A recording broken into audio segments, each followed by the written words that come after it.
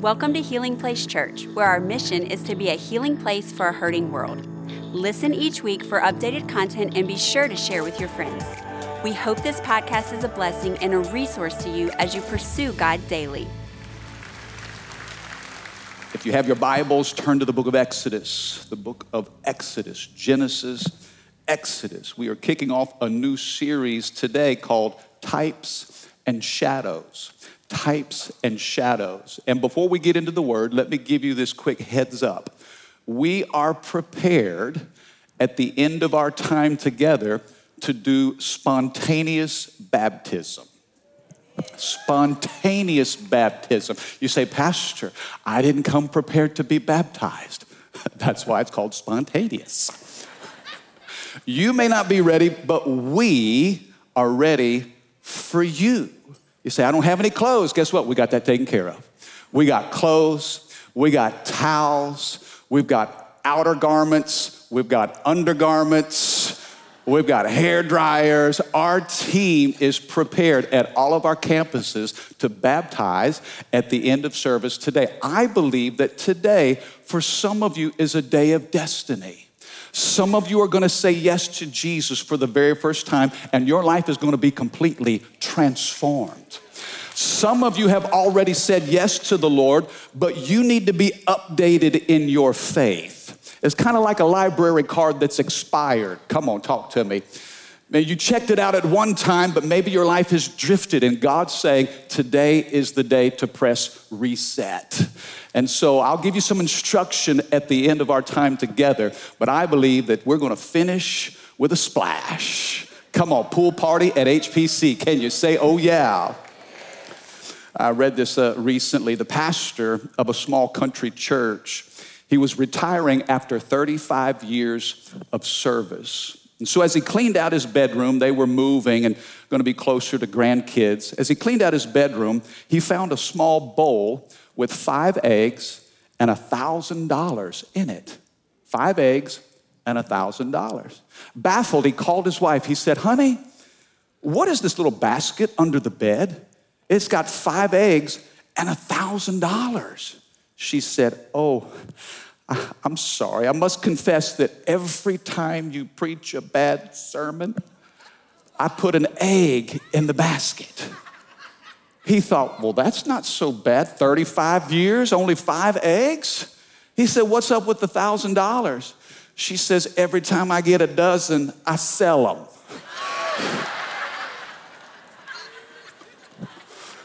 Rachel, don't get any ideas, baby. I'm gonna do my best not to lay an egg today. Types and shadows. You say, Pastor, what do you mean when you say types and shadows? These are images, these are pictures, these are even people in the Old Testament that point to Jesus. I want you to see, we're gonna go through the Old Testament, and I want you to see it through a new lens today. I want you to see there are certain things that foreshadow the coming of Jesus. There are certain experiences and images in the Old Testament that point to Jesus who is to come. Now, some of these pictures are obvious. Some of them are a little obscure, but types and shadows. A type it comes from the Greek word typos, which means example. A type is a person in Scripture who's less than perfect, but he is a picture of Jesus, pointing people to Christ from the Old Testament to the New Testament, such as Joseph. Many of you are familiar with the story of Joseph in the book of Genesis, how he was betrayed by his brothers. He was sold as a slave down into Egypt, but God exalted him and positioned him in a place of power and then used him to bring hope to his entire family. This is a picture of the journey of Christ. Joseph is a type of Jesus in the Bible. Now, a shadow is an event, an image, or any non-human figure that does the same thing. It points to Jesus. If you were to stand in front of a light, when light hits you, it casts a shadow. It's a reflection of you. That shadow is not you, but it's a reflection of you. And I love this series because it's going to give us an opportunity to look at some things in the Bible that are maybe very familiar. Maybe they're brand new to you, but it's going to show us how all of Scripture, from Genesis to Revelation, it points to Christ. I want you to know that you're a part of a church that is all about Jesus. We're not about celebrities here. We're not about personalities here. This is not a show. This is not a production. Man, we are all about the presence of the Lord. And when your life centers around Christ, then it's amazing how every area of life is blessed. The Bible, from cover to cover, speaks of Jesus. It points to Jesus. Every prayer, every principle, every precept, every prophetic word, every poem, every paragraph. You saw what I did right there? It all points to Jesus. Everything in this book. In fact, in the Gospel of John, the Bible says, in the beginning was the Word. The Word was with God, and the Word was God. If you skip on down to verse 14, it says, the Word became flesh and dwelt among us. I want you to know, when you read your Bible, it's pointing to the person, the presence, and the power of Jesus. It starts with him and it ends with him. Can I have a good amen? In fact, the Old Testament is Jesus concealed, but the New Testament is Jesus revealed. There are hints, there are types and shadows all throughout the Old Testament. We read about the patriarchs of our faith. We read about Abraham, Isaac, and Jacob. Today we're going to look at the life of Moses. But some of these heroes of the faith, they were looking and longing for the arrival of the Messiah. Thousands of years before Jesus stepped foot on this planet, their whole trajectory was pointing to the coming of the Lord Jesus. And now here we are in 2023, and we don't necessarily look forward. We're looking back at Jesus' first arrival, but guess what? He's coming back again. And he's not coming the second time the way that he came the first time.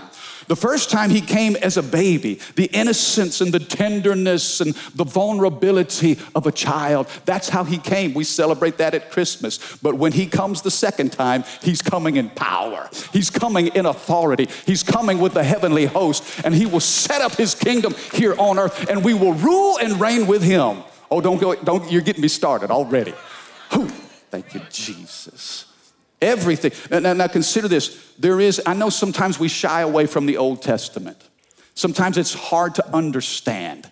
It's different cultures and practices. And man, God almost seems angry in the Old Testament. It's brutal, it's bloody, and you see judgment and wrath. We feel very comfortable with the Gospels. And you know, the person of Jesus is meek and mild and gentle. But I want you to know that God is not only merciful, but God is just.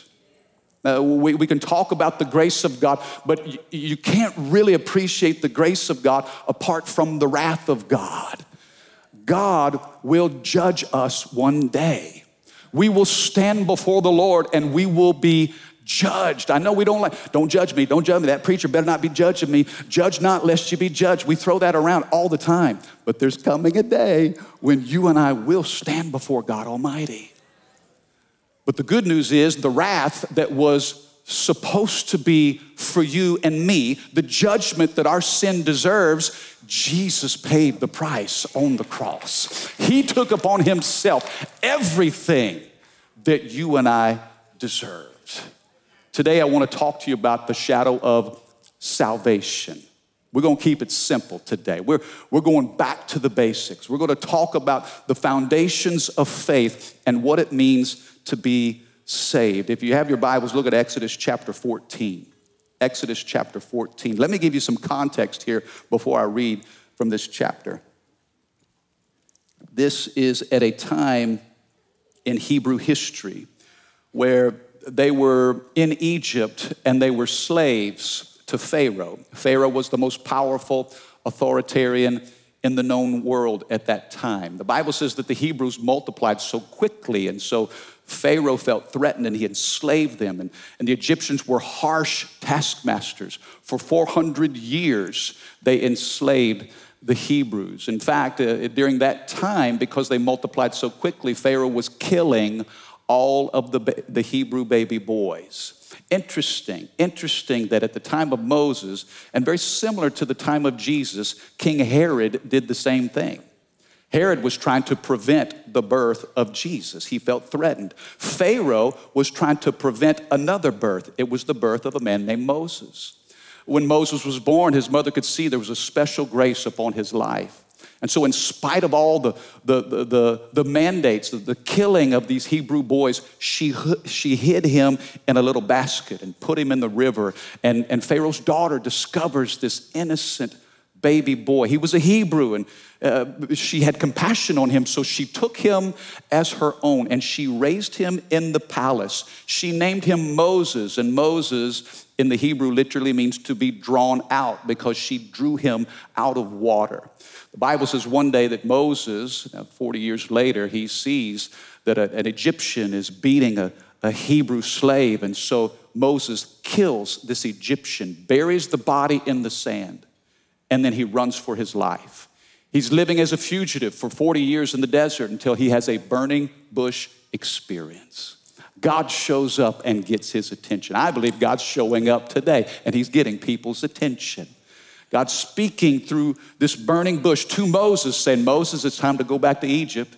This is not just about your escape, but I want to use you to bring deliverance to my people. Moses goes back, and you know the story. God uses him in a powerful way. There are 10 plagues that come against the Egyptians. And on that 10th and final plague, Pharaoh says, get out of here. Get out of here. I don't want to see you ever again. And so he releases the Hebrews into the wilderness to go worship their God. But notice what it says here in chapter 14, verse 10. Pharaoh has a change of mind. He lets these slaves go, and then he says, no, I want them back. As Pharaoh approached, the people of Israel looked up, and they panicked when they saw the Egyptians overtaking them. They cried out to the Lord, and they said to Moses, Moses, why did you bring us out here to die in the wilderness? Weren't there enough graves for us in Egypt? What have you done to us? Why did you make us leave Egypt? Didn't we tell you this would happen while we were still in Egypt? We said, leave us alone. Let us be slaves to the Egyptians. It's better to be a slave in Egypt than a corpse in the wilderness. Now, I want to stop right here, and if you're taking notes and you have this on your app, you can see the study guide as we go through this lesson today. But the first thing I want you to see is this. There was literally no way out.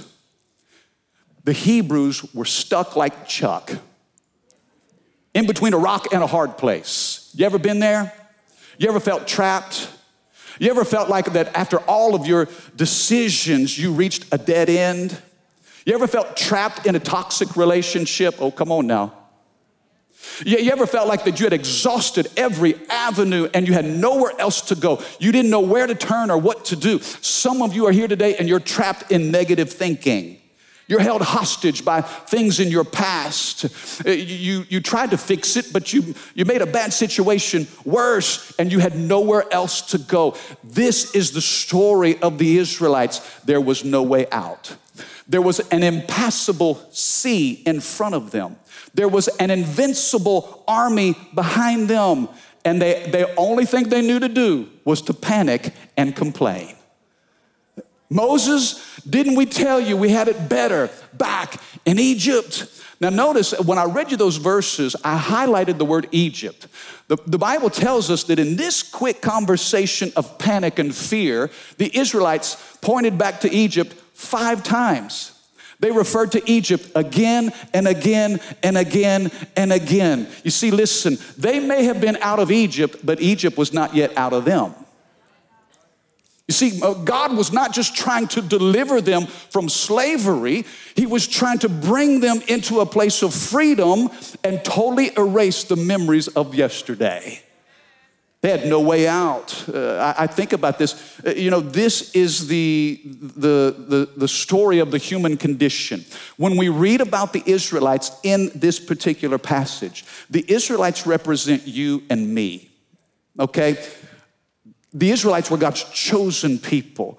For those of us who are serving God, loving God, man, we're chosen by God. He cares for us. When we read the Israelites' story, we can find ourselves in their journey. Now, when we see the Egyptians, we see Pharaoh and his army, that represents sin. Surrounded and enslaved by sin. The truth is, you and I were born with a sin nature. We are slaves to sin coming into this world. Our bent is to do wrong. You say, wait a second, I thought we were good people who occasionally do bad things. The truth is, we are bad people who occasionally do good things. You say, well, I'm not as bad as this sinner and that person and this. Listen, if you're not the worst sinner you know, you don't know yourself very well. Man, we've got a problem. And guess what? We are helpless. Somebody say helpless. When you're born into sin, there's nothing you can do to fix yourself. You cannot help yourself. And I wonder if God almost allows us to wrestle in our own humanity so that we will come to the end of ourselves. How many of you know that sometimes you don't realize God is all you need until he is all you have? Oh, come on, talk to me. Sometimes we think, well, you know, I need this, and God will eliminate all the things we think we need until he is the only thing we have left. The Israelites had no other hope. There was no other direction. They were helpless and they were ready to give up. You see, listen, sin wants you to think that there is no way out. Sin wants you to think that you are forever held hostage. You are trapped. This is how addiction works. Sometimes, whether it's addiction to drugs or alcohol, or maybe it's sexual bondage, maybe it's a habit or a hang-up. Sin wants you to think that there's no way out, that there's nothing you can do. And so you'll be just like the Israelites. You'll want to give up and go back. Listen, 400 years they had been slaves in Egypt, and they get a little taste of freedom, and it didn't taste like what they wanted it to, so they said, we had it better back in Egypt.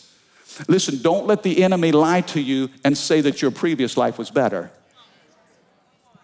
Sometimes you say yes to Jesus, and then you realize things are really hard.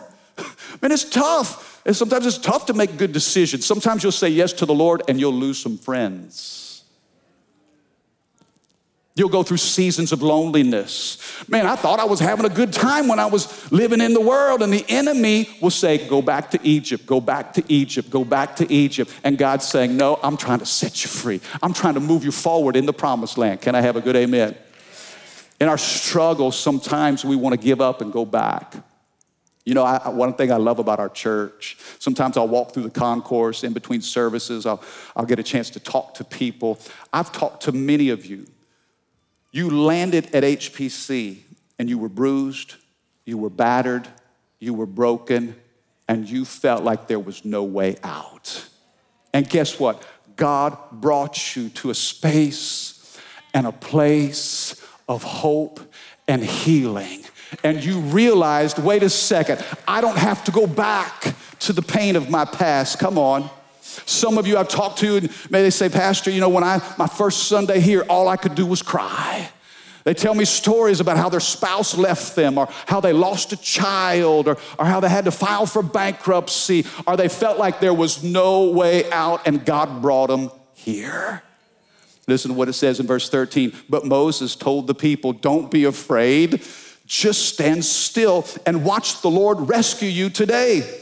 The Egyptians you see today will never be seen again. For the Lord himself will fight for you. Just stay calm. Oh, can somebody praise the Lord for that word today? This is a word for somebody. The Lord himself will fight for you. How many of you have ever been in an impossible situation? Some of you are in an impossible situation right now. Let me tell you, there are two ways to look at it. Impossible can be brutal, but it can be beautiful. There's a brutal side to impossibility because, man, you've reached the end of yourself. You're overwhelmed. You feel pressured, surrounded by darkness. Man, these are your most difficult moments because it's impossible. That's the brutal side of it. But then there's a beautiful side. You see, when we reach the end of ourselves, we tap into the beginning of who God is. Let me tell you something about what I've learned about Jesus. That when it comes to impossible, he does his best work. Can I tell you, as long as you got it, you don't even need Jesus. That tells me that Jesus doesn't even get involved until you reach impossibility. See, with man, it's impossible, but with God, what? All things are possible. I love this. God has a plan for your life. Maybe you're stuck in an impossible situation. You've reached the dead end of your decisions, and Jesus says, now it's time for me. You see, the Israelites thought that they were doomed, but Jesus already knew. God knew what he was going to do. He already had planned. In his sovereignty, he hardened Pharaoh's heart, and he planned for this moment to display his glory. This is what I love about God, because sometimes he picks our worst moments and he shows us the best of who he is. Somebody say, no way out. Say, number 2, a way out of no way. Come on, check this out. God's gonna make a way where there seems to be no way. Look at what it says, verse 21. Then Moses raised his hand over the sea, and the Lord opened a path through the waters with a strong east wind.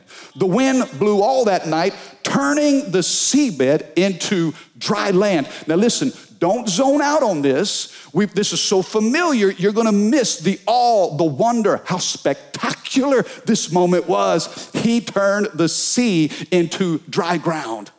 So the people of Israel walked through the middle of the sea on dry ground with walls of water on each side. Now get a picture of how many of you'd love to have been there that day? Now listen, now wait a second now. You wouldn't want the panic. You don't want the impossibility. You don't want Pharaoh and all those, the army coming down on you. But listen, the very supernatural that we believe God for, it takes place in the context of impossible. We want miracles, but yet we avoid the context in which a miracle takes place. Here's the miracle where now Moses, now again, get this, he has his staff. That staff, that stick, was the rod of God. It was a foreshadow of the cross of Jesus Christ. Notice, the only way those waters could part and they could be saved was when Moses stretched that staff out. Now, Moses stretched his staff, but it was God that parted the waters. This is how salvation works. The totality of our salvation, it depends on everything that Jesus did on the cross of Calvary. The only thing that we contribute to our salvation is the sin that makes it necessary. How many know we don't help God out? It's a word called grace. Somebody say grace. Grace is God doing for them what they could never do for themselves. How many of you are thankful for the grace of God?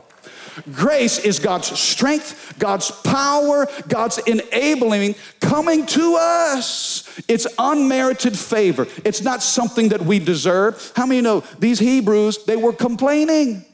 They were criticizing. They wanted to go back. And God in his goodness. Oh, well, I feel the Holy Ghost right now. How many of you know that God blesses us not because we're good, but because he's good? That's what grace is. Grace is the goodness of God coming to you, not because you've earned it or you deserved it, but God, out of his loving kindness, out of the richness of his mercy, says, I'm going to part these waters. Now listen, the waters, again, types and shadows. The waters, this Red Sea represented the shadow of death. Waters represented death. And when Moses stretched out that staff, it points thousands of years to the future to a piece of wood that Jesus would lay his life down upon, doing for us what we could never do for ourselves. The Bible says in Romans 3:23, for all have sinned and we all fall short of God's glorious standard. Somebody say all. Notice what the scripture says. All have sinned.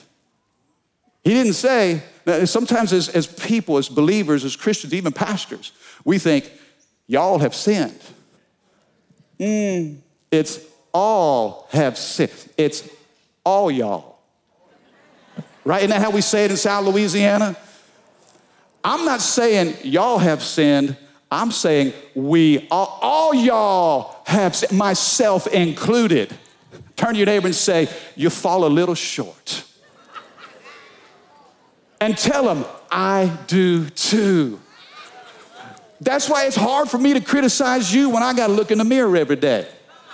Man, I can't pull the speck out of your eye when I've got a whole log in my own. Come on, talk to me. See, salvation is not by works, but it's by grace. How many of you are thankful? You just say, amazing grace. How sweet the sound that saved a wretch like me. I once was lost, but now I'm found. I was blind, but now I see. Come on, somebody. That has been the anthem of the church for a long time. And today, God wants to remind us that it's not your talent, it's not your strength, it's not your ability. Oh, but God says, I'm so good, I'm gonna do for you. I'll part the waters. I'll make a way out of no way. You couldn't find the exit, the escape. You didn't know your next step. And you cry out to God and he parts the waters and you walk through. God does all the work. The Israelites simply had to, by faith, move forward. Ephesians 2, you know this scripture, Ephesians 2:8, the Bible says, God saved you by his grace when you believe. We are saved by grace through faith. Now notice what the scripture says, and you can't take credit for this.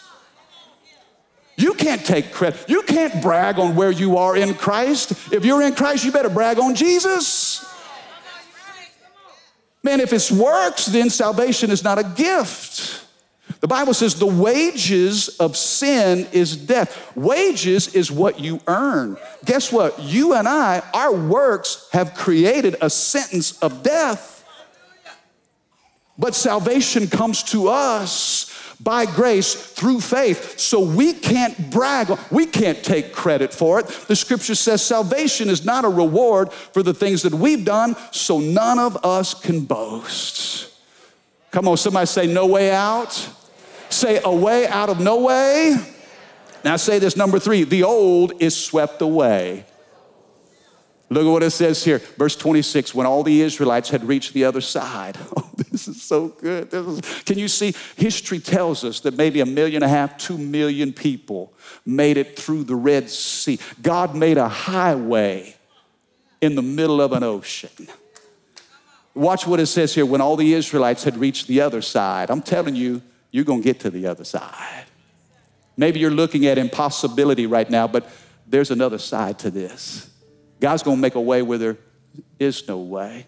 It says when they'd reached the other side, the Lord said to Moses, now raise your hand over the sea again. Then the waters will rush back and cover the Egyptians and their chariots and charioteers. So as the sun began to rise, oh, I feel the sun is rising now. I feel some light is about to shine in people's lives today. As the sun began to rise, Moses raised his hand over the sea. The water rushed back into its usual place. I like that. Because water has a usual place, but God does unusual things. Water went back into its usual place. The Egyptians, they tried to escape, but the Lord swept them into the sea. Then the waters returned and covered all the chariots and charioteers. The entire army of Pharaoh, of all the Egyptians who had chased the Israelites into the sea, not a single one survived. Listen, their enemies, boy, the Spirit of God is moving right now. Their enemies were washed away, never to be heard from again. Not a single trace. There were no enemy survivors. I want you to know when God sets people free, they're free indeed. Not just free in a moment, but free for a lifetime. Love what the writer of Hebrews says in chapter 8, verse 12. He says, I will forgive their wickedness, and I will never again remember their sins. Beloved, hear me. God wants you to know that when he saves you, when he forgives you, when he sets you free, his work is complete. He can take not just the sin of your past, not just the guilt and the shame, but every stain that would remind you of yesterday. God says, I'm going to completely sweep that away. I remember years ago when the kids were small, Rachel was running an errand, and so she left me at home by myself with these little ones. And she gave me clear instructions. She said, keep your eye on Michaela. You better watch KK. She was little. I forget how old. Trevor wasn't even born yet. So I had 2 small ones at the house. Baby, I'm fine. Go do what you got to do. I got this. How many know? I don't got this. I think a game was on. I probably got a little distracted. I hear Alexa shouting from the other room, uh-oh, uh-oh. I'm like, oh yeah, I got kids I'm supposed to be watching. I ran into we had a little playroom. I ran into the room and there was little Michaela, not a stitch of clothes on. Free indeed, come on. She was going back to the Garden of Eden. I mean, took her diaper off, not a stitch of clothes. She had a permanent marker in her hand and she thought it was lipstick.